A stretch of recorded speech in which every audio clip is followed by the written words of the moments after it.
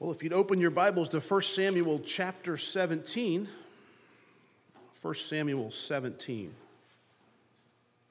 Last week we started the study of David and Goliath.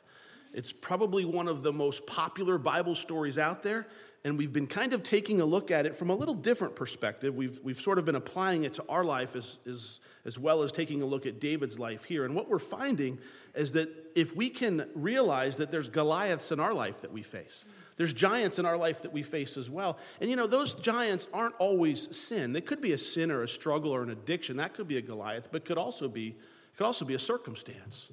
It could be the loss of a loved one. It could be the calling of the Lord to step out in faith and you being afraid to do that. That thing, the Goliaths in our life, or anything that's keeping us from accomplishing what God has for us. Anything that's really hindering me from stepping out in faith, from being obedient in maybe overcoming a sin in my life, anything that's really keeping me from it, if we'll just take a look at that as a Goliath or a giant in our life, we're going to be able to look as we see David face Goliath, and we're going to see some incredible ways that he dealt with the giant in his life, and the way that he dealt with the giant in his life. If we use those principles in our life, they'll help us overcome our Goliaths as well. So last time when we met, the Israelites were doing battle against the Philistines.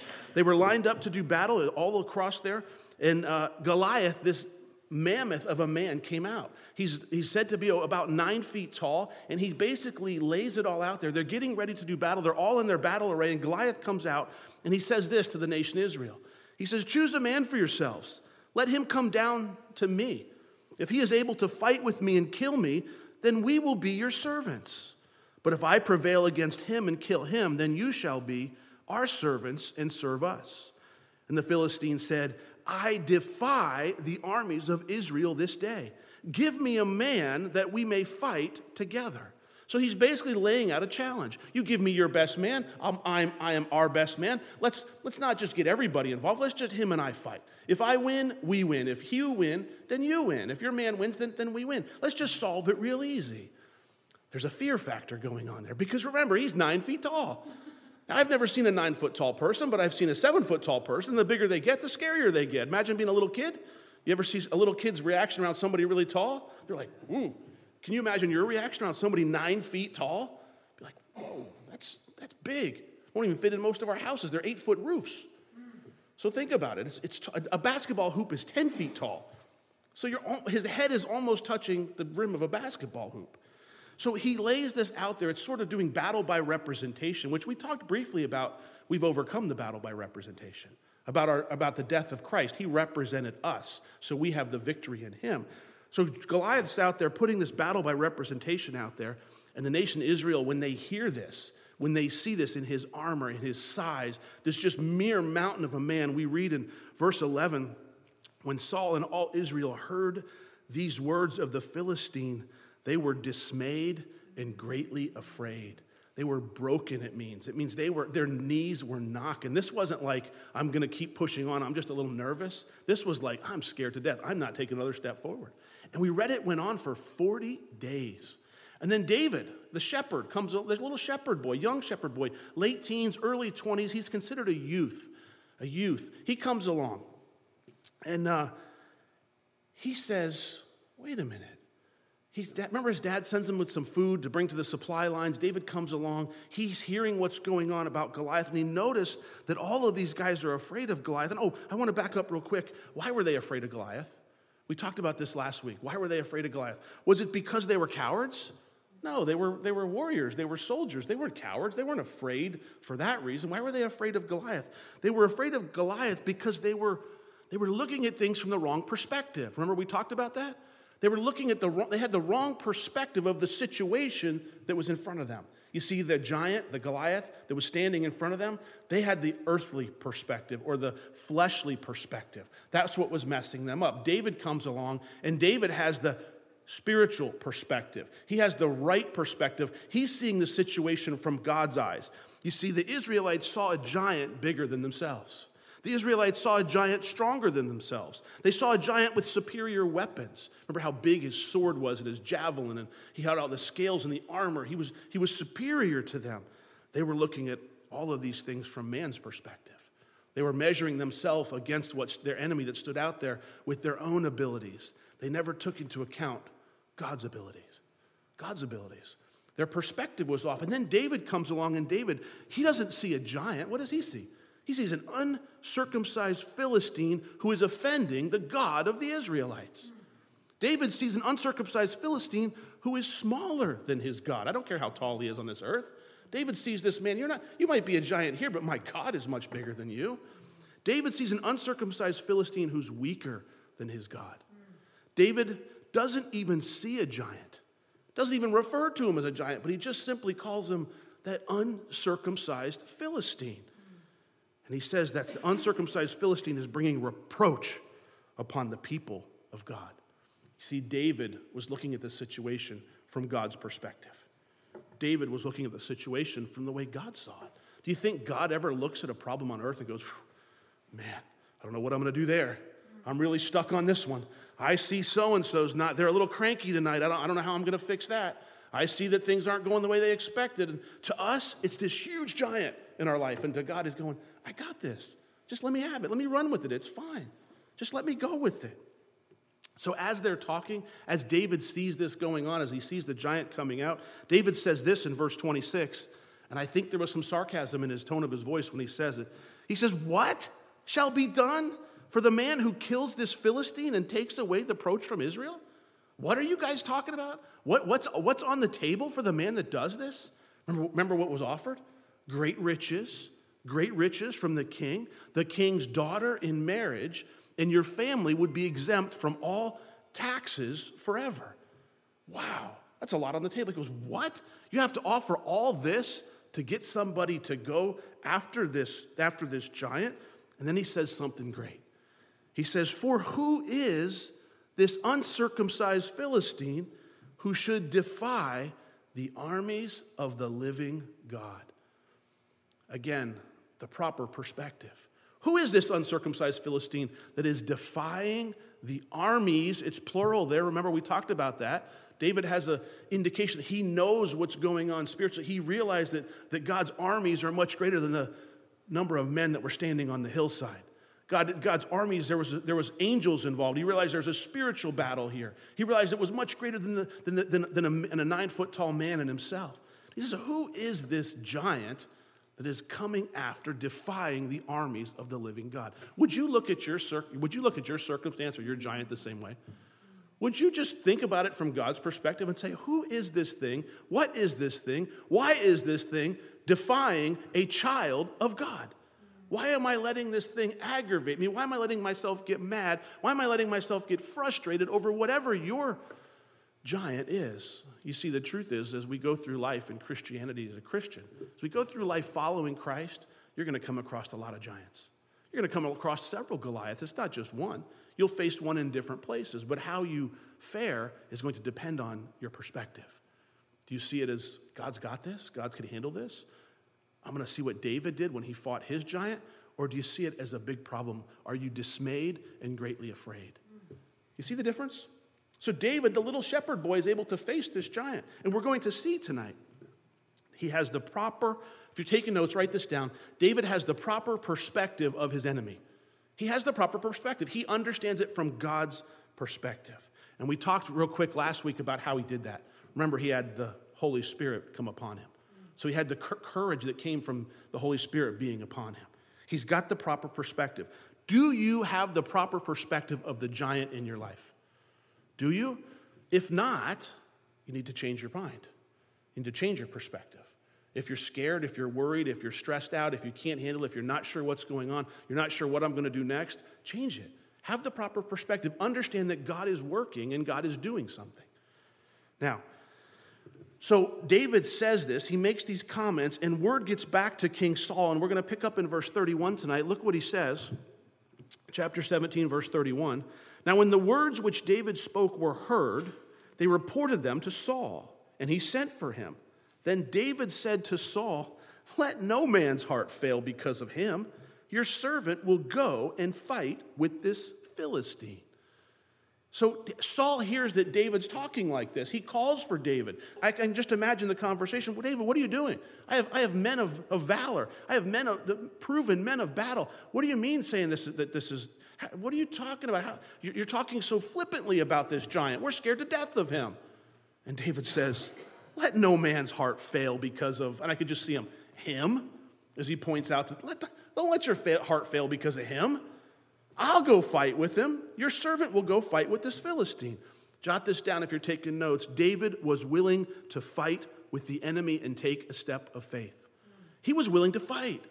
He wasn't, with the proper perspective comes the willingness to fight. David said, I'm not just going to take it lying down. I don't care if all of you guys are behind me. I can take this guy out. I got God on my side. I'm not afraid of this giant in my life. We're going to work together and take this out. Let no man's heart fail him. I will go and fight. Let me ask you this. Are you afraid to do battle with the enemy? Are you afraid to do battle with a giant in your life? Do you just ignore it? Do you just be like, I just don't want to address that situation? Maybe it's a sin. I'll deal with that later. Maybe it's a circumstance. Well, I'm just going to avoid that circumstance. I just want to get away from that. No, that's not what we're called to do. We're called to fight the giants in our life. We're called to attack the giants in our life. We have to take a step of faith in battle because the opposite of that, if I'm not willing to fight or I'm afraid to fight, I have the wrong perspective because I've lost the understanding of how powerful and big my God is. I want to be a giant slayer. I want to find the giants in my life and go kill them all. It takes time. We have to overcome them. They have to overcome them. Here, you must be willing to fight and do battle with your Goliath. You must be. If you don't, you'll never get past him. You'll never kill him. He'll stand out there for 40 days saying, who are you? Who are you to come after me? You give me what you got. At some point, you have to say, I've got God on my side, and I'm going to give you all of them. That's what we have to overcome our giants with. So Saul hears this. He sees a shepherd boy and a giant, and look what he says in verse 33. And Saul said to David, you were not able to go against this Philistine to fight with him, for you are a youth. He is a man of war from his youth. David, you're crazy. This is a man of war. He's been fighting in war longer than you've been alive. You have no experience. You're outsized. You're outgunned. You're outmatched. This is crazy. You're not able to go against. Listen, if you go to fight a Goliath in your life, someone's going to tell you can't do it. Someone's going to tell you can't overcome. Someone's going to tell you, listen, you're not going to be successful. You don't have the tools that you need. You don't have the things that you need. You don't have the resources that you need. Someone's going to tell you it's not possible. And that's what Saul's doing. Why is Saul saying this? Because he's looking at it from the fleshly perspective. He's looking at David's size. He's looking at what he brought with him. He didn't bring a sword. What did he bring? He brought food. He didn't come to do fight. He came to eat. That's what he was there for. Saul's perspective was fleshly and not spiritual. Now look what David responds. But David said to Saul, your servant used to keep his father's sheep. And when a lion or a bear came and took a lamb out of the flock, I went out after it and struck it and delivered the lamb from its mouth. When it arose against me, I caught it by its beard and I struck and I killed it. Your servant has killed both lion and bear, and this uncircumcised Philistine will be like one of them. Seeing, don't miss this part, seeing he has defied the armies of the living God. David says, King Saul, I'm prepared. I'm prepared. I've been prepared by God for this situation. God has prepared me for this. I've done battle with lions. I've done battle with bears. I've got prepared for it. My preparation day has taken place. Do you see how God prepared David as a shepherd for this very moment in his life? In his preparation, what do you think his attitude was? Can't believe my dad sticks me out here and watches the sheep again. All the other brothers are out doing war, and here I am watching the sheep. Nothing going on out here but bah. Can't you just see him complaining about? That's not David. That wasn't David's heart at all. I think he was the best shepherd that he could have been. He was preparing. He didn't even know what he was preparing for. And listen, in the midst of your preparation, you will rarely see how God will use it. When you're being prepared for something, you're not going to understand why or how God's going to use it down the road. You're going to have to trust that what you're going through is preparation for something else. In the midst of our preparation, we rarely see how God will use it until the day that he does. Until the day that he does. You are being prepared. I am being prepared. Let's get prepared for whatever God has for us. Write this down. You must be prepared. I must be prepared before we take that big step of faith. Not only do I have to have the right perspective, I have to be prepared for what I'm about to do. You see, David just didn't go off on a limb and say, I'm going to go kill the giant. This wasn't just like a foolish idea. This is something God had been birthing in him for a long time. This preparation had been taking place for a long time. I think he built his relationship with the Lord while he was sitting out in the middle of the fields with nothing to do but pray and talk to God. So his mind, I believe, was focused on the Lord. David had cultivated his relationship with God while working as a shepherd. Before his big day, before he's going to become popular, before everyone's going to know his name, he was a shepherd boy, and he was cultivating his relationship with God. David had practiced with his slingshot. You guys know the story, right? You know how Goliath dies. Everybody that's been to Sunday school knows how he dies. But do you think that was the first shot he ever took? I bet he picked up rocks all day long.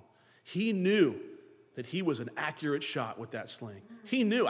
He looked at that giant, I can put a rock right between his eyes from 100 yards away. I don't know how far he was. No problem at all. I'm not worried about it. I know I can do that. Why? Because he practiced. What if he sat there and kicked rocks all day? God, you've got me in this place. I don't really like watching. I got anointed by king by Samuel a few years ago, and now here I am still sitting out here. I got to play the harp for King Saul for a little while, and now I'm back out here in the fields again. I thought I was going to be king, God. No, he practiced. He prepared. I believe he would practice with that slingshot. He prepared by doing battle. He was doing battle beforehand. He was doing battle with bears, with lions. It's preparation. You must prepare your life to be used by God. If I want to be used by God, I have to prepare. If you want to be used by God, you have to prepare. What do I have to do to prepare? Prepare right where you're at. Prepare right where you're at. You don't have to go away to prepare. You don't have to do anything special. Just prepare right where you're sitting, right where God has you planted, because this is where you are for the moment in life, or the season in life. That's where you start to prepare. God, I want to be used by you. Then get ready. God, I want to teach the Bible someday. Well, then start teaching. Well, I don't have anywhere to teach. You have a family, teach to your family. Volunteer in children's ministry, teach in children's ministry.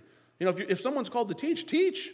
I want to teach where you stand. This isn't the first place I ever taught. I started teaching the Bible. The first place I ever started teaching the Bible was to my family. That was my family. In our house, we have circle time. Every morning we get together and we have Bible study together as a family. And I wasn't teaching circle time. Rebecca was teaching circle time. I sat there and I watched it. And it was chaos because the kids wouldn't listen to her. They were all over the place. And this one wanted to do this, this one wanted to do that. And I watched all this chaos going on. I finally said one day, after I don't know how long it was. It wasn't like, it was a long period of time. I said, I can change this. I'm going to teach this. And I said to her, I'm going to teach this Bible study from now on. And I've been doing it ever since. That's where I learned to teach, is in teaching my family and my wife and my kids. And the first place I ever taught wasn't behind a pulpit. It was being faithful teaching them in the mornings in circle time when nobody knew what was going on except my wife and my kids. And now we've taught through, I don't know how many books of the Bible, but my kids have been, Rob, your kids know the Bible. Do you know why? Because we've taught it to them. We've taken the time and poured that into them. Preparation for ministry, for the thing that you're being called to do, is important. You see, God will use you in that area of your life that you're passionate about. He gave you that passion for a reason. Oftentimes, and I believe people don't get to be used to their full potential because of their lack of preparation. Because they're not willing to put forth the effort in the preparation part because it's not as glamorous, it's not as well known, it's not seen by everybody, it's kind of behind the scenes. Put forth the effort in preparation. David was prepared when he stepped on the battlefield to Goliath. He was prepared mentally, he was prepared physically. It wasn't the first battle that he faced. You understand? Now, verse 37. Look, David doesn't quit there.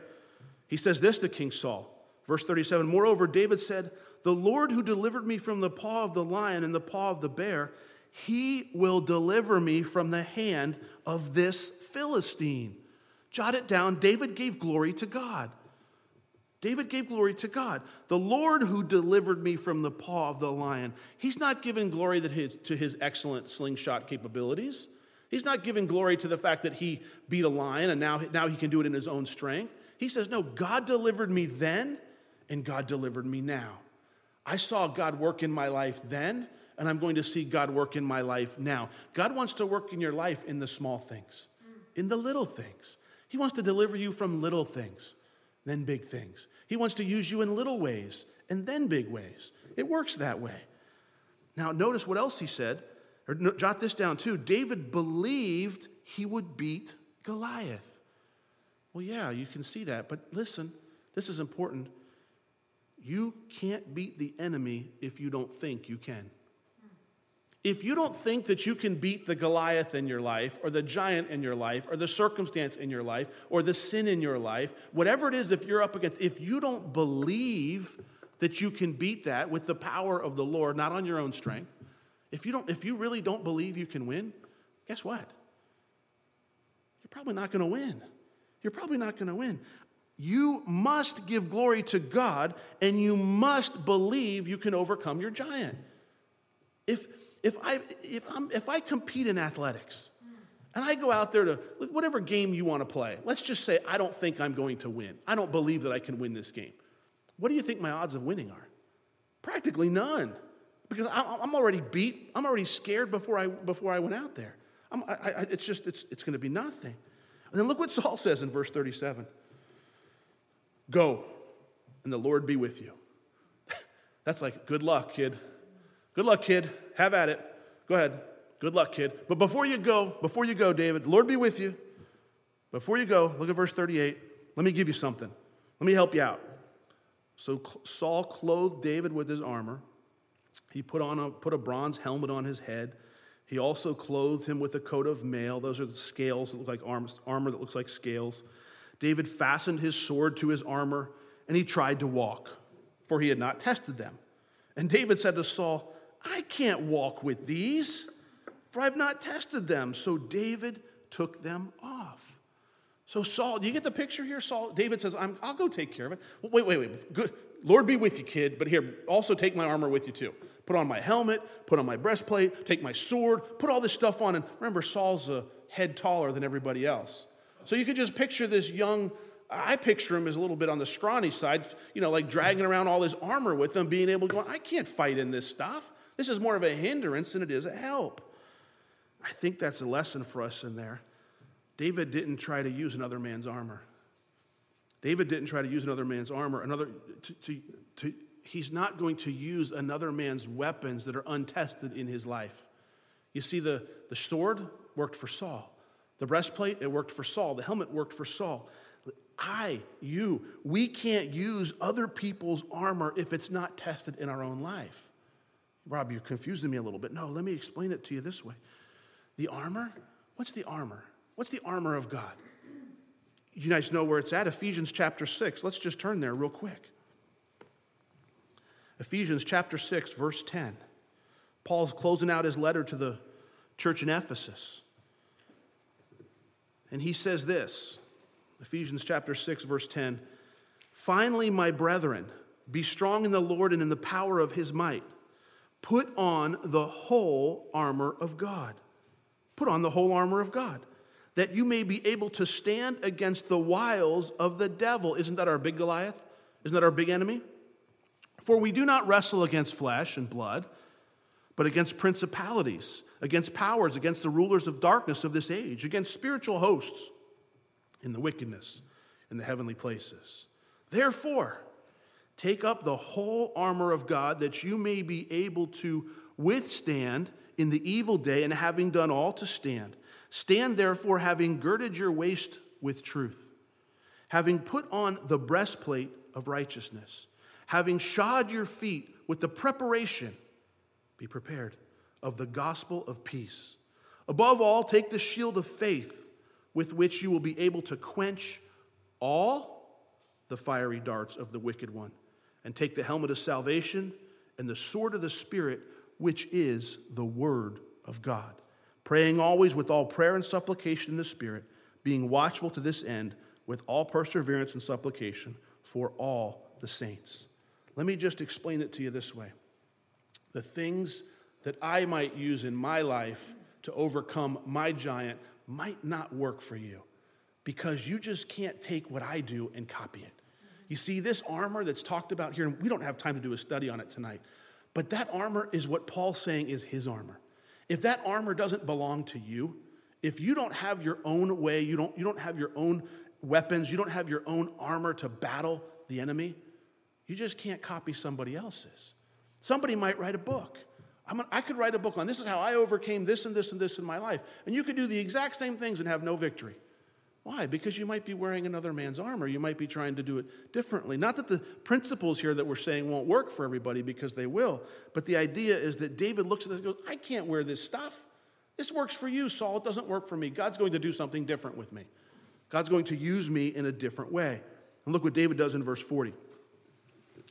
Back to 1 Samuel.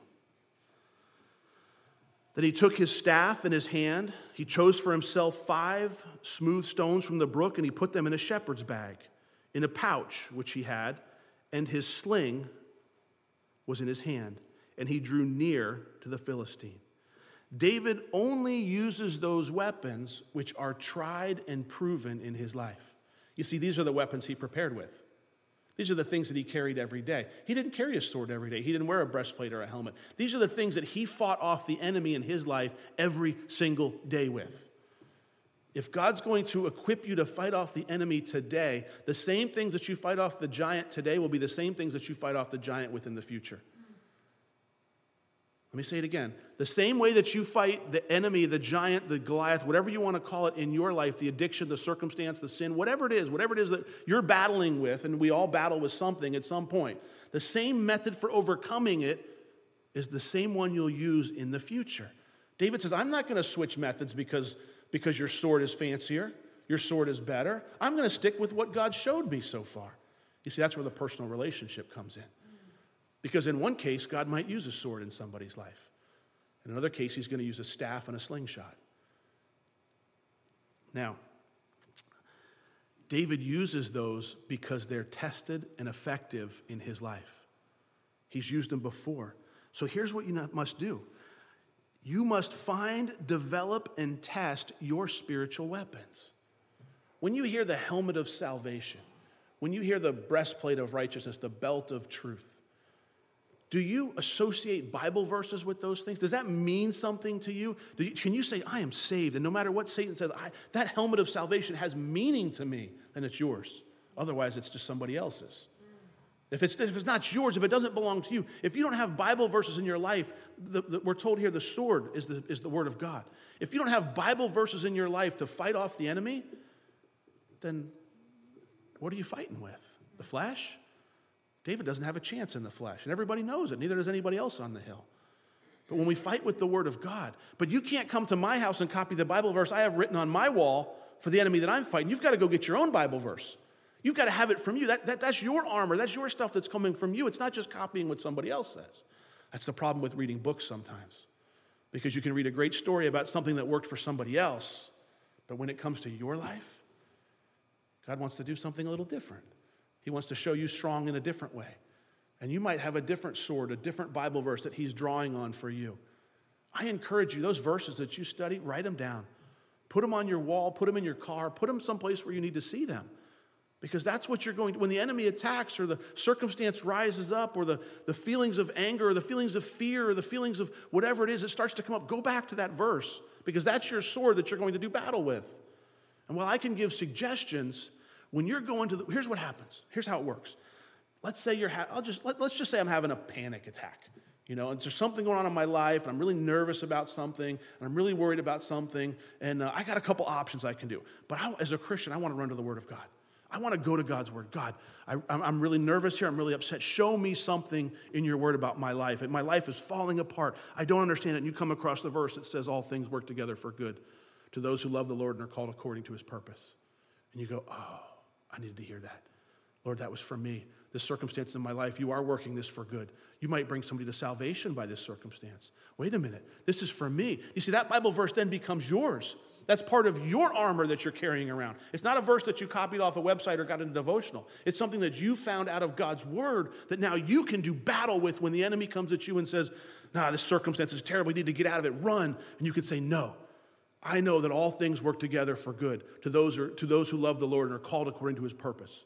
I know that's happening in my life, so I'm not running, I'm staying here and I'm fighting. Do you see how it works? But it's got to be mine. It's got to be mine. If it's not mine, it's just words. So David only uses these weapons that he's tried and he's proven in his own life. His big day comes and he's just relying on the things that he's already used. There's nothing new here. Verse 41.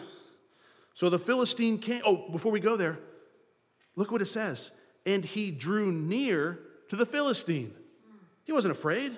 Verse 41. So he took the first approach. Goliath is out there, and David says, all right, here I come. So he drew near to the Philistine. Verse 41, the Philistine came and began drawing near to David. Imagine the crowd. You can hear all the little guy, big guy. David and Goliath story, right? Here it is. And began drawing near to David, and the man who bore the shield went before him. And when the Philistine looked about and he saw David, he disdained him. That means he belittled him. For he was only a youth, ruddy and good-looking. What a cute kid. So the Philistine said to David, am I a dog? Am I a dog that you come to me with sticks? Remember, he's got a staff in his hand, a shepherd's staff. You're bringing a stick to me? And the Philistine cursed David by his gods.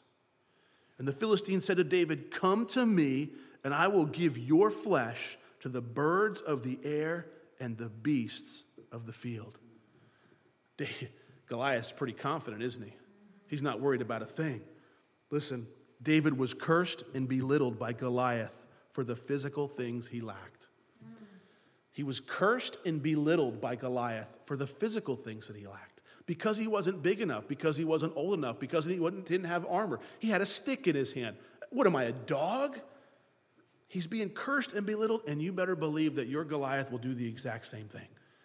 Your challenge, your giant in your life is going to tell you, you can't overcome me.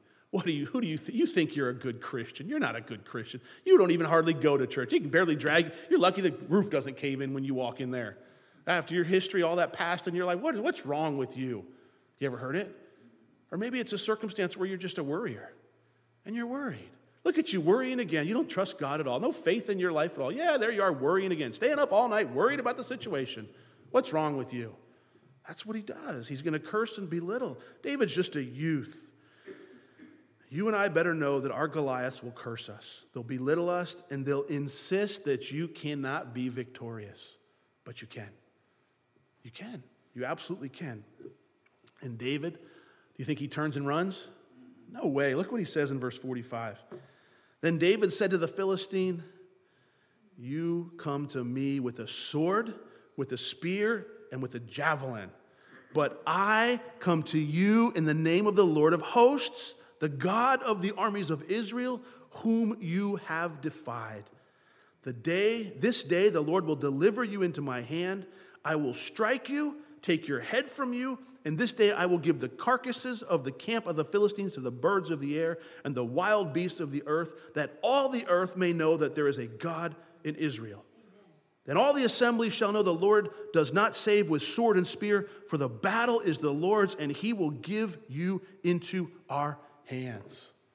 Wow, that's a lot of powerful words coming from a little guy with a stick in his hand and a few rocks in his pocket, 5 rocks in it. Why do you have 5, by the way? Anybody know? Anybody know why he had 5 stones in his pocket? Goliath had 4 brothers. Tells us in 2 Samuel chapter 18. Goliath had 4 brothers. That's just speculation, but he did have 4 brothers, and some people say, well, that's why he picked up 5 stones. So here he comes, and he says to them, you come to me with a sword, with a spear, and with a javelin. Unafraid, David did not back down. But here's what he does. He points out the truth to Goliath. To the enemy, to the Goliath, to the problem, he points out the facts. You see, the Goliath enemy, they always want to distort the truth in your life. They always want to distort the facts. I always want to tell you half-truths. But David clearly points out the truth. He says to them, you come to me with a sword, a spear, and a javelin. In other words, he says, you come to me with earthly weapons, but I have the Lord of hosts. You're coming to me with stuff. I'm coming to you with God. I'm coming to you in the name of the Lord of hosts, the God of the armies of the Israel. He says, you've defied God, and I am a servant of God. You've defied God, I'm a servant of God. As a matter of fact, he says, you will be killed. This is a man who believes that he's going to slay Goliath before he ever gets out there. It all started with his proper perspective before he stepped foot onto the battlefield. He says, I'm going to kill you. I'm going to live, you're going to die. I'm going to strike you and take your head, and all of your army are going to be bird food out there. They're going to be bird food and worm food out there on the battlefield for the next 30 days while you guys rot. Now, what do you think Goliath did at this? I think he laughed. I think he thought, man, this guy's got spunk. What a peppy little guy. You know, I kind of admire the little guy. What an underdog. But notice where his courage is coming from. It's coming from the Holy Spirit. But notice why he's courageous like this. Because he says it very clear. So all the earth will know there is a God in Israel. You see, David recognizes this battle. It's not about him and Goliath. It's about God. God wants to show himself strong in his people. God wants his people to overcome Goliath so they don't have to be dismayed and afraid. God says, listen, I'm your God. I don't want to be a weak God. I want to be a strong God. How many times have we portrayed him as a weak God? By the way that we've lived, by the choices we've made. God says, I don't want to be that. I want to be a God that helps you overcome sin.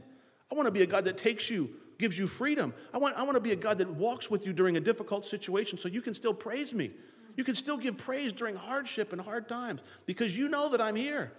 That's the testimony that we want. That's what we want to live through. I want all the earth to know. And then, when it comes to your enemy, when you're fighting your Goliath, I want you to point out the biblical truth to your Goliath as well. When your Goliath says, you got this past, you know, you really were a really bad person. You think all of a sudden now, because you said a prayer and chose to follow Christ, it all goes away. I want you to point out the truth that your old man's dead. All things are made new. That God chooses to remember my sins no more. And if you don't know those scriptures and you need them tonight, go find them. I'm not going to give them to you because I want them to be yours. I want when your addiction says I can't give this up, I can't stop, I can't do that. I want you to remind yourself that your flesh has no power over you.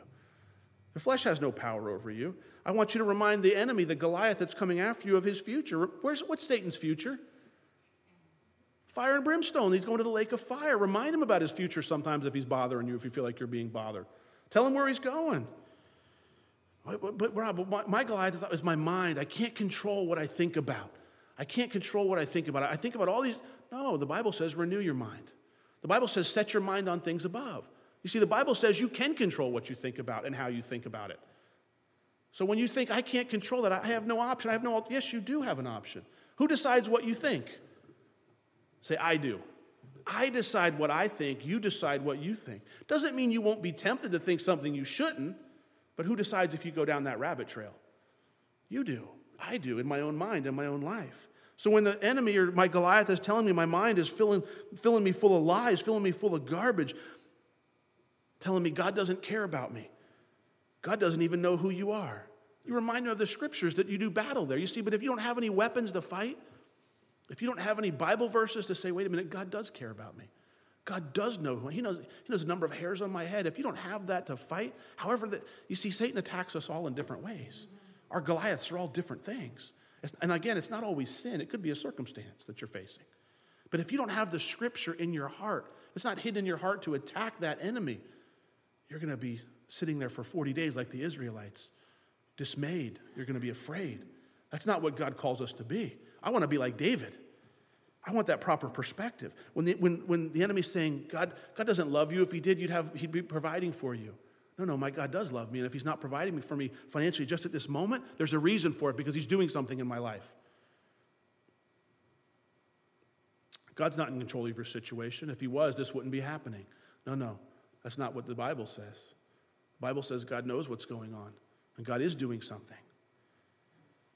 Well, here's the part we've been waiting for, verse 48. So it was when the Philistine arose and came and drew near to meet David, David hurried and ran toward the army to meet the Philistine. He's taking his giant head on.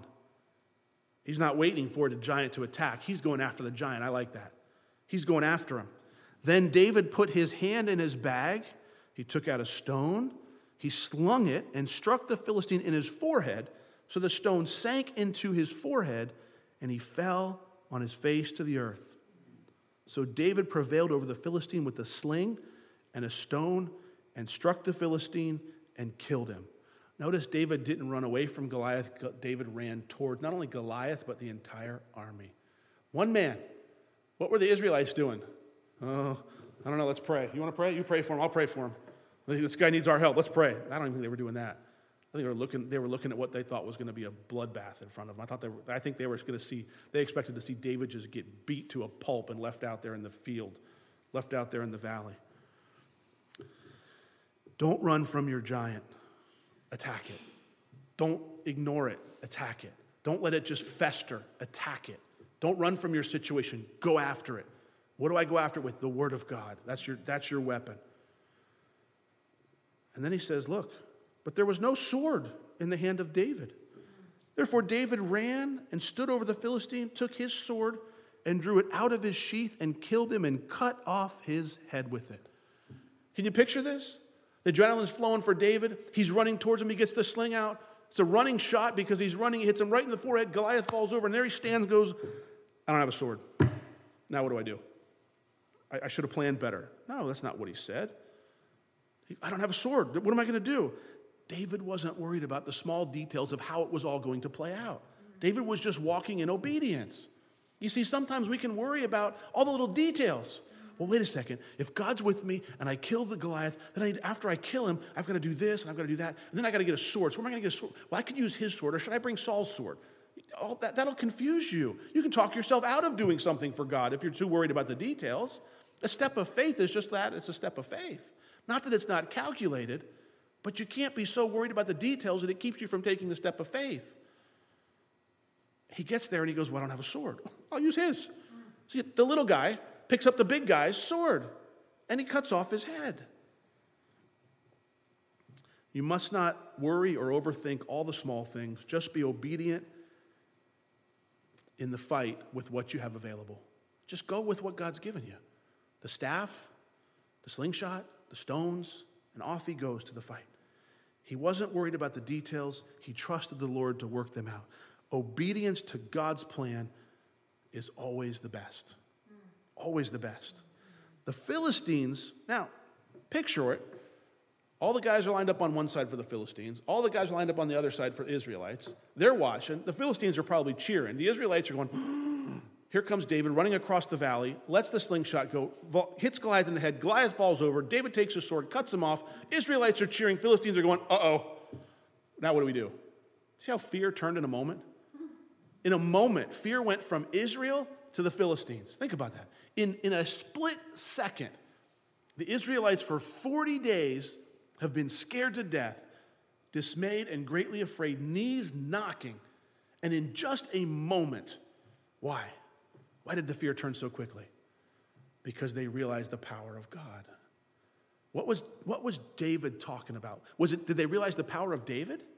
Or what was David saying? I have the armies of the Lord. God will be with me. I'm going to knock you down and cut your head off. And he does. It happens. When the Philistines saw that their champion was dead, they fled. Now the men of Israel and Judah arose, and they shouted and pursued the Philistines as far as the entrance of the valley to the gates of Ekron. And the wounded of the Philistines fell along the road to Sharam, even as far as Gath and Ekron. Then the children of Israel returned from chasing the Philistines, and they plundered their tents.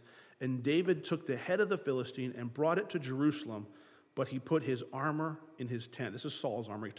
He took Saul's armor. Listen, the enemy fled. The enemy fled. What was an enemy a second beforehand, what was a Goliath a second beforehand, is now seen turning and running. James chapter 5, verse 7 says, therefore submit to God. Resist the devil, and he will flee from you. Do you want the enemy to flee in your life? Resist him. Resist him. It's simple as that. Resist the devil, resist the enemy, resist the temptation, resist it, and it will go away. It'll flee from you. And then it goes on in verse 8, it says, draw near to God, and he will draw near to you. If there's a Goliath, if there's a situation, if there's a giant in your life, resist it. Resist the enemy, and he will flee from you. What happened? David just resisted. So Goliath came out. David resisted. He approached under the power and the strength of the Lord. And what happened? He won. He was victorious. And the enemy took off and fled, just like the scripture says. Now, when Saul, verse 55, when Saul saw David going out against the Philistines, he said to Abner, the commander of the army, Abner, whose son is this youth? And Abner said, as your soul lives, O king, I don't know. So the king said, well, inquire whose son this man is. Then David returned from the slaughter of the Philistines, and Abner took him and brought him before Saul with the head of the Philistines in his hand. Something we don't understand in our culture. And Saul said to him, whose son are you, young man? So David answered, I am the son of your servant Jesse, the Bethlehemite. I am the son of your servant Jesse, the Bethlehemite. If you want to overcome the giant in your life, you must have the proper perspective of your enemy. You must have God's perspective, a spiritual perspective. You must be willing to fight and do battle with your giant. It won't be easy. You must be prepared before taking that big step of faith. The preparation has to happen. You'll be prepared all along the way. You must give glory to God, and you must believe that you can actually overcome your giant. You see, if I don't believe that I can win, I don't have any chance. If I don't believe the Word of God to be true, then I can't use it. You see, the only way the Word of God works against your giant is if you really believe it. If you don't believe the Word of God, if you don't believe that the enemy will flee, submit to God, resist the enemy and he will flee from you. If you don't believe that verse in James chapter 5, it'll never happen. But if you believe it, you go, Lord, you said he's going to flee. You believe that and you resist, he'll flee. I promise you. You must not use another man's armor. You have to get your own battle weapons. You have to go get your own. They might be the same as somebody else's, but you have to go develop them. You have to go train with them. You have to go practice with them. You have to go use them. You must find and develop and test your own spiritual armor. Remember, David said Saul's armor wasn't what? Wasn't tested. Wasn't tested. Do you know when you test something, do you know how much more faith it gives you in something? I'm going to give you a quick story. Before I became a pastor, you guys know I was a police officer, and one of the things I did as a police officer, I was on a SWAT team. And one of the things we did as a SWAT team is we would, the first guy that would go into a situation always had a shield in front of him, you know. Well, a couple times I was the guy holding the shield. And, you know, you go into a difficult situation, a high-risk situation, and you're holding this shield, and you're always wondering, I wonder if this thing will really stop a bullet. I wonder if it really will. You know, I mean, do you think it will really stop a bullet? You're not sure, but they say it will, right? The guy that made it says it will, and the manufacturer says it will. Well, one day, believe it or not, those things expire. You know, there's an expiration date on all the ballistic stuff for law enforcement. I think it's just so they'll buy new ones, but it expires. And after it expires, there's a liability issue, so they have to throw it away and buy new ones. Well, we took this old expired shield, and we took it out to the range one day, and we said, let's shoot at it. Let's just blow the thing up and see if it really stops bullets. Well, we sat, and we did it calculated, and we set it up, and it was safe, and we shot at this thing. We shot at the little glass window that you look through, and we shot at all this thing. And then we went down and we picked it up. And you know what? It worked. We shot different caliber rounds. We shot different guns at it. We shot all this different stuff. Well, the next time I had to hold that shield, guess what? This thing really works. Why? Because it was tested. It was tested by me. It wasn't tested by the manufacturer. I wasn't taking his or her or the company's word for it. It was tested by me. I shot at the thing, and it held the bullet back. Now, when I have to hold that shield, guess what? I want it. I know it works. I want it. That thing has the validity. The value is so much greater because now it's been tested by me. The Word of God is the same way. When you do battle with your enemy, when you do battle with your giant, you're going to use the Word of God, and it's going to become tested. It's going to become proven. It's not going to become a suggestion anymore. You're going to see, I was victorious with this scripture. I'm going to put it on my belt and use it again. And the more it's used and the more victory it has, then it becomes yours. It's not just somebody else's. Make sense? Listen, your Goliath will curse you. He will belittle you. Insist that you can't be victorious, but you can in Christ. You must point out the biblical truth to your Goliath. As your enemy, as your situation, as your circumstances tell you lies, you go back to what the Bible says. You have a responsibility as a Christian to know what the Bible says, and then you point out his errors. That's what David did. You came at me with a sword and a spear and a javelin, right? All true. You're right. By all practical purposes, that's all Goliath needed to whip him. But David said, but I come to you. I come to you with the power of the living God. I'm coming to you with God. You see, this is much greater than a physical thing. This is a spiritual battle that's taking place. And I know that God wants to show himself strong by helping us overcome our enemies, so you're dead today. And he got up there and he proclaimed the Goliath dead. And guess what happened? He died. You can't run from your Goliath, but you have to attack it. You can't ignore it. You can't push it aside. You can't let the problem just fester. It'll take care of itself. No, it won't. It's going to stand out there every day saying, look at me. Deal with me. You can't touch me. You're helpless against me. You've tried. You can't do it. Do not worry or overthink the small things. Don't worry about how it's all going to work out, how it's going to come. Just be obedient to what God calls you to do. When God calls you to move in a circumstance, in a situation, just be obedient. If you resist your Goliath, he will flee from you. He's going to flee from you. Most important thing that you need to know that David had, and we haven't spent a lot of time talking about it, all the things that we covered are principles. Principles are principles. They work for anybody in any circumstance. But David also had, and you need this too, and I need this too, because these principles will not work for us unless we have the Holy Spirit upon us. We cannot forget that part. The Bible says it in Acts chapter 2. Jesus tells the disciples, go to Jerusalem and wait for the Holy Spirit to come upon you. Come upon you. The Holy Spirit comes upon you. He empowers you to do God's will for your life. He empowers you over the enemy. He empowers you to complete what God's called you to do. That's the key. That's the secret sauce, if you will. That's the secret ingredient. The principles, they're all principles. Anybody can give you principles in 12 steps and 10 steps and do these 5 things. Without the Holy Spirit, none of it works.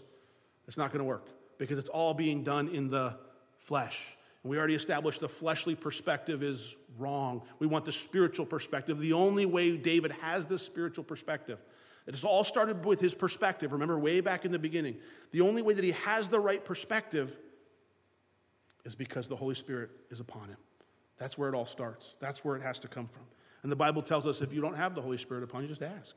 Lord, fill me with your Spirit. Bring your Spirit upon me today. It's as simple as that. I need that. David has the Holy Spirit. You can have victory over your Goliath, but you have to believe. You have to believe that you can have victory. If you don't believe, it'll never happen. It'll never happen. Let's pray. Father, we thank you for your word. And Lord, this story that's here recorded for us in 1 Samuel, David and Goliath, we all have heard it, we know it.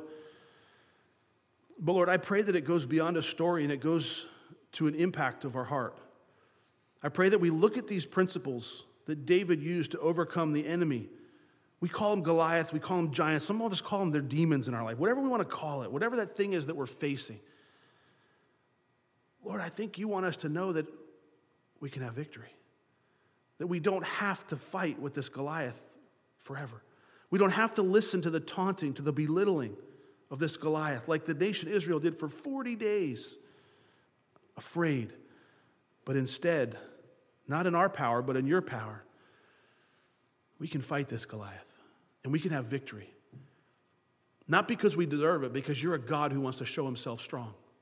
You're a God who wants to give his people victory over these circumstances, over these sins, over these situations in our life that want to tear us down. You're a God who wants to give us victory so we can point back to you. So that when we look at other people and say, how is it that you're doing it? We can look and say, it's the Lord God. Or would you do that in our life? Would you take these things? If our perspective has been wrong, may we repent. If we've been looking at our circumstance, our Goliath, too long, may we repent and look at our God. If we've missed the spiritual perspective, how big you are, how powerful you are, Lord, may you just show us that as you have. May we repent, Lord, and have that heart that says, my God can do anything. And I'm willing to be obedient, even in the face of death, even in the face of failure, even in the face of disaster. I'm not afraid because my God is with me. If God is with us, who can be against us? In Jesus' name, amen.